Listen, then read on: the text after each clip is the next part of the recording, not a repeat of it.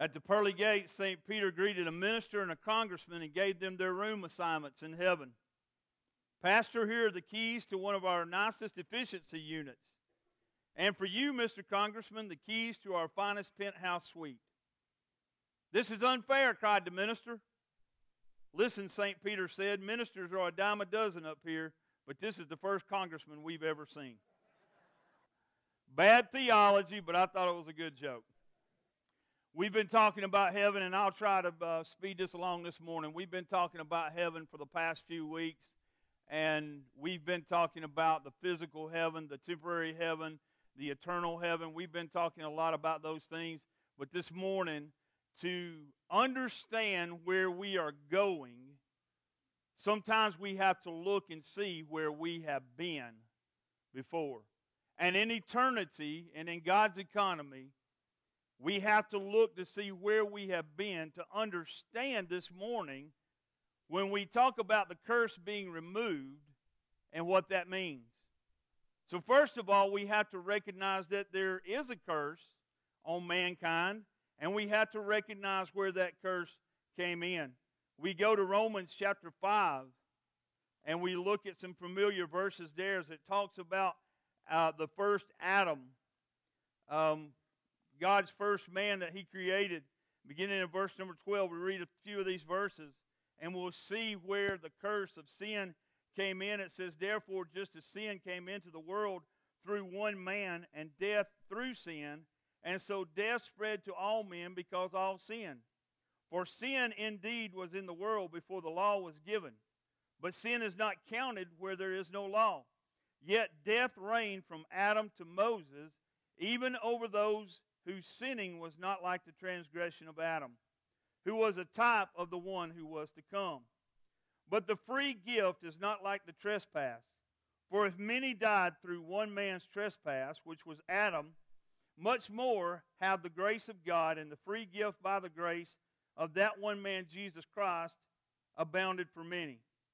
And the free gift is not like the result of that one man's sin, for the judgment following one trespass brought condemnation, but the free gift following many trespasses brought justification. So we see the curse of sin accounted here in the book of Romans by the Apostle Paul. And we see the curse of sin. We recognize sin as this. Sin is a failure to conform to the moral law of God in act, attitude, or in our nature. What we sometimes fail to recognize is this. We fail to recognize that sin is also our moral nature. It is a part of what we are born with. Our very nature, our internal character, is the essence of who we are as persons, can also be sinful. Have you ever confronted someone over something that they did or something in life, and they said, I can't help it, I was just born this way? You ever heard that excuse? I can't help it, I was just born this way. This is just who I am. Well, Paul says in his writings that before we were redeemed by Christ, not only did we do sinful acts and have sinful attitudes, that we were also sinful by nature. We were sinful by who we are and being born under a curse. So Paul can say in Romans 5:8 that while we were yet sinners, Christ died for us. Paul also said in Ephesians 2:3, we were by nature children of wrath like the rest of mankind. We are born into a sinful, cursed world.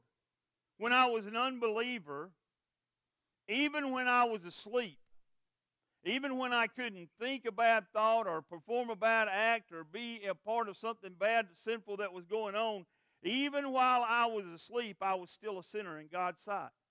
I still had a sinful nature that did not conform to the law of God.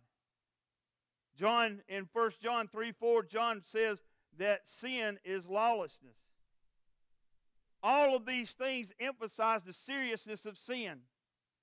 And sin is the thing that when we get to heaven and the curse is removed, it'll be one of the most joyous moments and one of the most joyous experiences of all of our lives. But while we are here, we have to recognize that sin is a serious matter and we can't overlook it.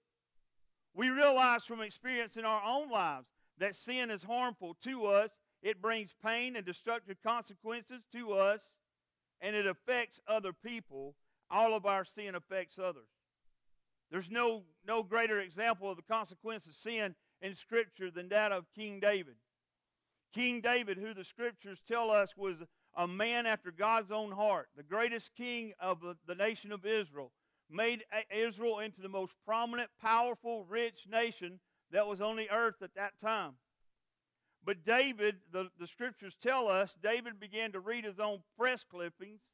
David began to listen to the things that people said about him, and David got lazy. And the Scriptures tell us that while the kings were out in the spring at war, as they were supposed to be, David stayed back in his palace and was just going to take it easy. But then we see the account there where he has lust in his heart for another man's wife, Bathsheba. Then we see him act on that lust with her. He commits adultery. Then he commits murder to cover up the adultery. And then we see how this progresses with him, how his sin would affect the rest of his life. We see him lose a child with Bathsheba and go into a deep, mournful depression. We see later on his kingdom come against by his own children with the rebellion of Absalom. And we see that as David dies, that his children are so far removed from him that they have to hire people to come in to comfort him and keep him warm. We see the consequences of his sin. But to define sin simply as a failure to conform to the moral law of God is to say that sin is more simply painful and destruction. It is also wrong in the deepest sense of the word. It's wrong. I used to tell students in our student ministry, they'd get in trouble and they'd come and we'd talk about it, and they say, I'm just tired of being in trouble. I don't want to get caught and be in trouble. I just want to do right and not be in trouble anymore. And I tell them we don't want to do right just because we don't want to get in trouble. We do right because it's what God has called us to do as Christians. We live in a universe created by God who is completely righteous, completely holy, and He does not approve of sin. And He gives us great example in Scripture of those sin and how we shouldn't approve of those sins. In 1 Corinthians chapter 6, beginning in verse number 9, he says, or do you not know that the unrighteous will not inherit the kingdom of God? Do not be deceived. Neither the sexually immoral, nor idolaters, those who put things on this earth ahead of God, nor adulterers, nor men who practice homosexuality, nor thieves, nor the greedy, nor drunkards, nor revilers. What is a reviler? A reviler is someone who uses gossip in a hostile way to hurt another person. Nor swindlers will inherit the kingdom of God. Then he goes, Paul also says in Galatians 5:19 through 21, he lists these things that are sinful. He says, now the works of the flesh are evident. Sexual immorality. Sexual immorality, simply saying that any relationship that is immoral outside of the relationship of a man and wife that God has brought together is sexual immorality. It is the sin that brings the most emptiness into a person's life. 1 Corinthians 6:18 says that it is a sin against our own body. It tears us down from the inside out. The works of the flesh are evident: sexual immorality, impurity, sensuality, idolatry, sorcery, enmity, strife, jealousy, fits of anger, rivalries, dissensions, divisions, envy, drunkenness, orgies, and things like these. I warn you, as I warned you before, that those who do such things will not inherit the kingdom of God. All these things that we talked about here are directly opposite to all that is good in the character of God. And God, who necessarily and eternally delights in Himself and all that He is in His righteousness, so God also necessarily hates sin. And guess what? He expects us to hate sin also. We see His description there in Job chapter 1 that Job was a man who lived a righteous life, but he also hated sin.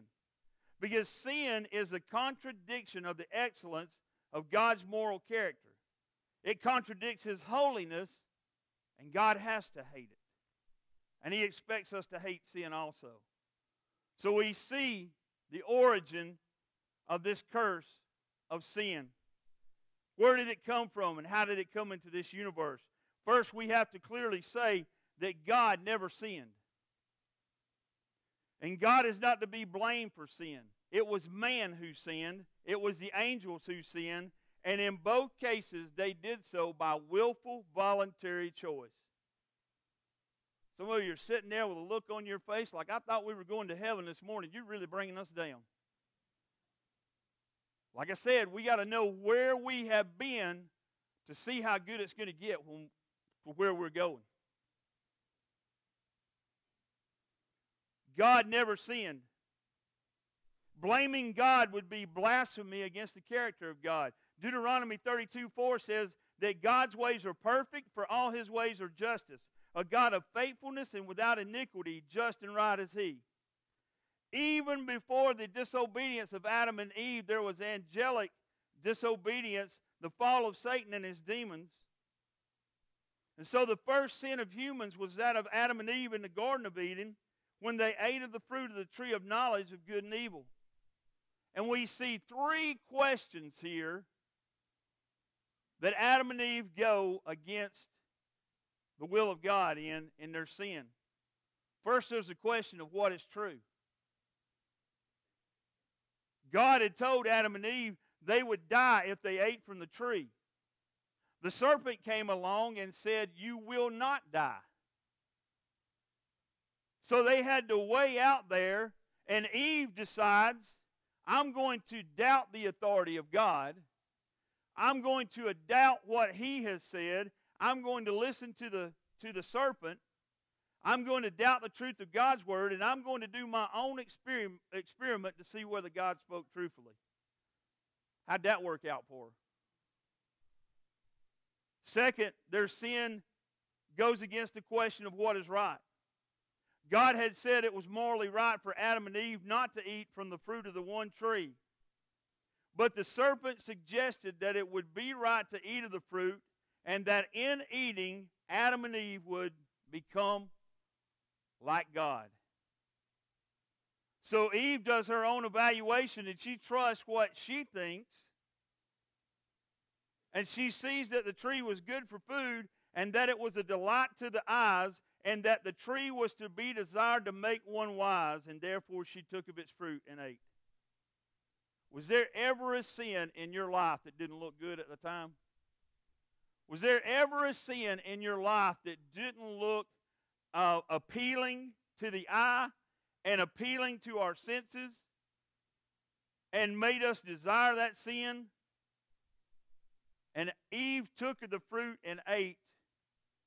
And then we see the third consequence of this question of sin, the question of who am I? The correct answer was that Adam and Eve were creatures of God.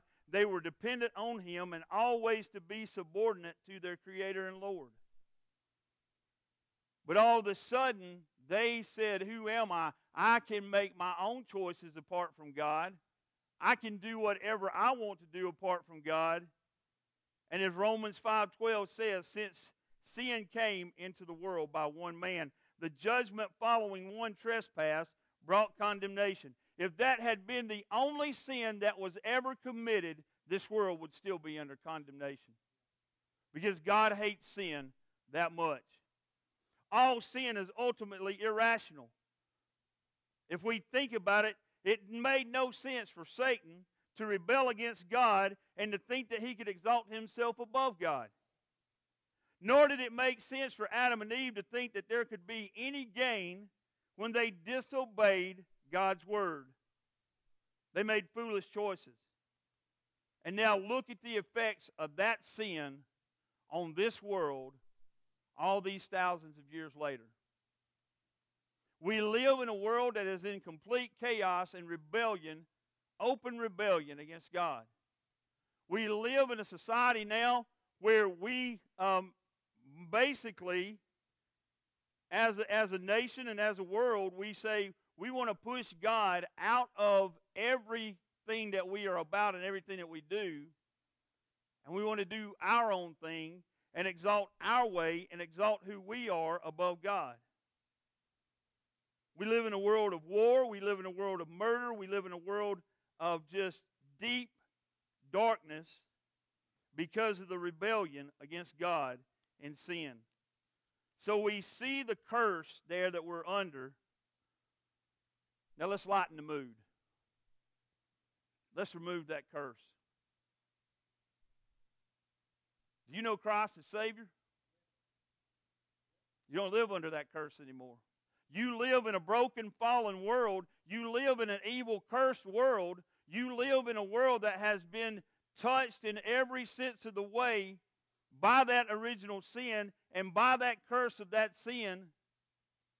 But you live, as Paul says in Romans 8:1, there is therefore now no what? Condemnation for those who are in Christ Jesus.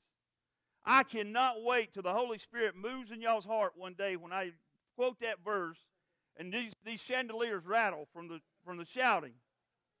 It's the greatest verse in the New Testament. Because you cannot live the life that you were called to live on your own. You have to have the blood of Jesus applied to your life to live a life under no condemnation. The removal of the curse in Revelation 22:1-3. Let's look at where we're going. We've seen where we've been. We see where we are. Now look at this in Revelation 22:1-3. Says, then the angel showed me the river of the water of life, bright as crystal, flowing from the throne of God and of the Lamb through the middle of the street of the city. Also on either side of the river, the tree of life, with its 12 kinds of fruit, yielding its fruit each month. The leaves of the tree were for the healing of the nations. No longer will there be anything accursed. No longer will there be anything accursed. This earth won't be accursed. Mankind won't be under a curse of sin. But the throne of God and of the Lamb will be in it, and his servants will worship him. Martin Lloyd-Jones says this in the book Heaven. He says, everything will be glorified, even nature itself. And that seems to me to be the biblical teaching about the eternal state, that what we call heaven is life in this perfect world as God intended humanity to live it. When he put Adam in paradise at the beginning, Adam fell, and all fell with him. But men and women are meant to live in the body and will live in a glorified body in a glorified world, and God will be with them. Verse number 3, no longer will there be any curse. Now heaven fascinates me. The subject of heaven fascinates me. But I can't wrap my mind around most of it. It's too big for me to comprehend. I know that in the New Jerusalem, the New Jerusalem, ladies that are studying tomorrow in Revelation 21, the New Jerusalem will come down after the great white throne of judgment and after the earth has been renewed and resurrected, then the New Jerusalem will come down. So y'all are ahead in your Bible study. Those who weren't here today didn't get it. They got, all right? You say the preacher said, and in that New Jerusalem, it's described as this. There'll be streets of gold. There will be walls of jasper. There will be 12 gates in the city of the New Jerusalem that will be completely one pearl. Now that's fascinating. And I'm looking forward to seeing that someday and to walking on streets of gold. But you know what means more to me than anything? I'm going to see Jesus. It says right here, It says right here, if you go into verse number 4, it says, they will see his face and his name will be on their foreheads. At night, there won't be any more night. They will need no light of lamp or sun, for the Lord God will be their light, and they will reign forever and ever. This earth will be as God intended it to be before the curse of sin came in. It will be perfect in its creation. And we will live in that place, and we will live in the presence of God. And there will be no more fight and no more struggle with sin and no more fight and struggle with the curse that we have lived in with this earth. There will never be another temptation to go against God's word or to go against what God has established as sin. There will never be another desire outside of the desire to be in God's presence. To me, that's worth a lot more than streets of gold, walls of jasper, or gates of pearl. To know that that struggle will have ended. To know that I'll never see another friend or relative their bodies racked by pain and disease and hurt. After Adam sinned, God said, cursed is the ground because of you. Adam went from being a caretaker of God's creation to having to toil and sweat over God's creation. I'll never hear another helicopter coming in to land over here to pick up somebody and take them somewhere. I can hear that one going now. When the curse is reversed, we will no longer engage in painful toil, but we will enjoy satisfying caretaking of God's creation. Anthony Hoekema says this on page 106 of the book Heaven. He says, because of man's fall into sin, a curse was pronounced over this creation. God now sent his Son into this world to redeem that creation from the result of sin. The work of Christ, therefore, is not just to save certain individuals, not even to save an innumerable throng of blood-bought people. The total work of Christ is nothing less than to redeem this entire creation from the effects of sin. That purpose will not be accomplished until God has ushered in the new earth, until paradise lost has become paradise regained. The removal of the curse of sin means that people, culture, the earth, and the universe will again be as God intended in his original creation. Now, how is that curse lifted? That curse was lifted at a great price for Jesus Christ. Jesus Christ paid a great price to lift that curse from us. The Jews said that anyone who was hanged upon a tree was what? They were cursed. Jesus was hung on a tree, on a cross, to take the curse away from us. Galatians 3:13, Paul says that Christ redeemed us from the curse of the law by becoming a curse for us. Jesus took the curse for me. Jesus went to a cross and took the wrath, all of the wrath of God that was intended for me. Jesus went to a cross and took it for me. And because of that, one day I will get to live in an existence, a physical place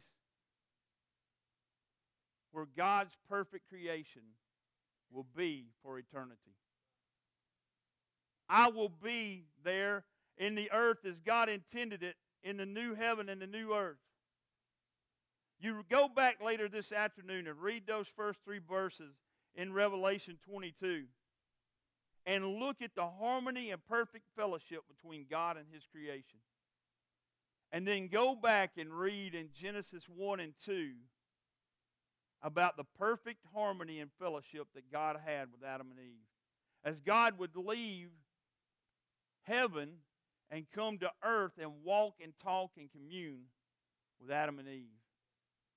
And for all eternity, we will be in that perfect harmony and that perfect fellowship and that perfect existence between God and us. So, the curse will be removed, and eternity will be ours to enjoy with God as He intended in His original creation. Next week, over the next couple of weeks, we'll look at how our life will be there in heaven with this curse removed from us. I upset some people a couple of weeks ago when I said that we will work in heaven. We'll have a job in heaven. Somebody sent me a message that says, does that mean that we'll have Monday mornings in heaven? I don't know. I'm just a preacher. I'm not the activity director in heaven. That may be my job. I don't know.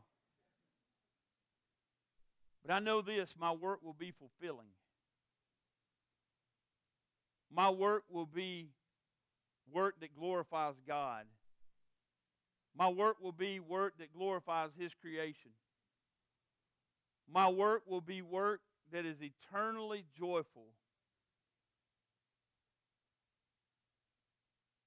Tomorrow morning when the alarm clock goes off, some of you will you'll hit that snooze button. I made a post on Facebook the other day. The man who invented the snooze button probably never invented anything after that. And you'll hit that snooze button 2 or 3 times, and you'll gripe and you'll complain about having to get up, but not in heaven. And we're going to look the next couple of weeks at what our existence in heaven will be like. But this morning, more important than anything else is, will you be there? Because the curse will still exist, but it won't exist in heaven. It will exist apart from God's creation. It will exist in a place called hell, where there will be an eternity of regret and remorse and sorrow and pain that we can't even comprehend. And the curse will be active for eternity there. As much as it is removed in heaven and as much as it touches every part of heaven, the removal of that curse, the continuation of that curse in hell will be eternal. And it will touch every pit and corner there for all of eternity.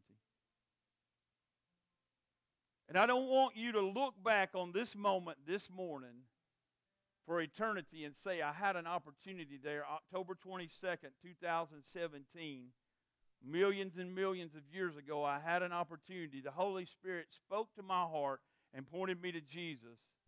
And even after hearing all the things that the minister said that morning about sin and its consequences, I chose to continue in my sins, and I chose to continue under the curse. And because of that, I'm eternally separated from God, without hope in all of eternity. See, I look back at where we've been. I look back at my life, at where I've been. And I remember that day when God took the curse away from me. And I remember the peace of that moment in knowing that heaven was my home, or heaven is my home. I want your eternity to be spent enjoying the presence of God and His favor, and knowing that when the Holy Spirit spoke to you and pointed you to Jesus, you immediately responded. Would you stand this morning, Father?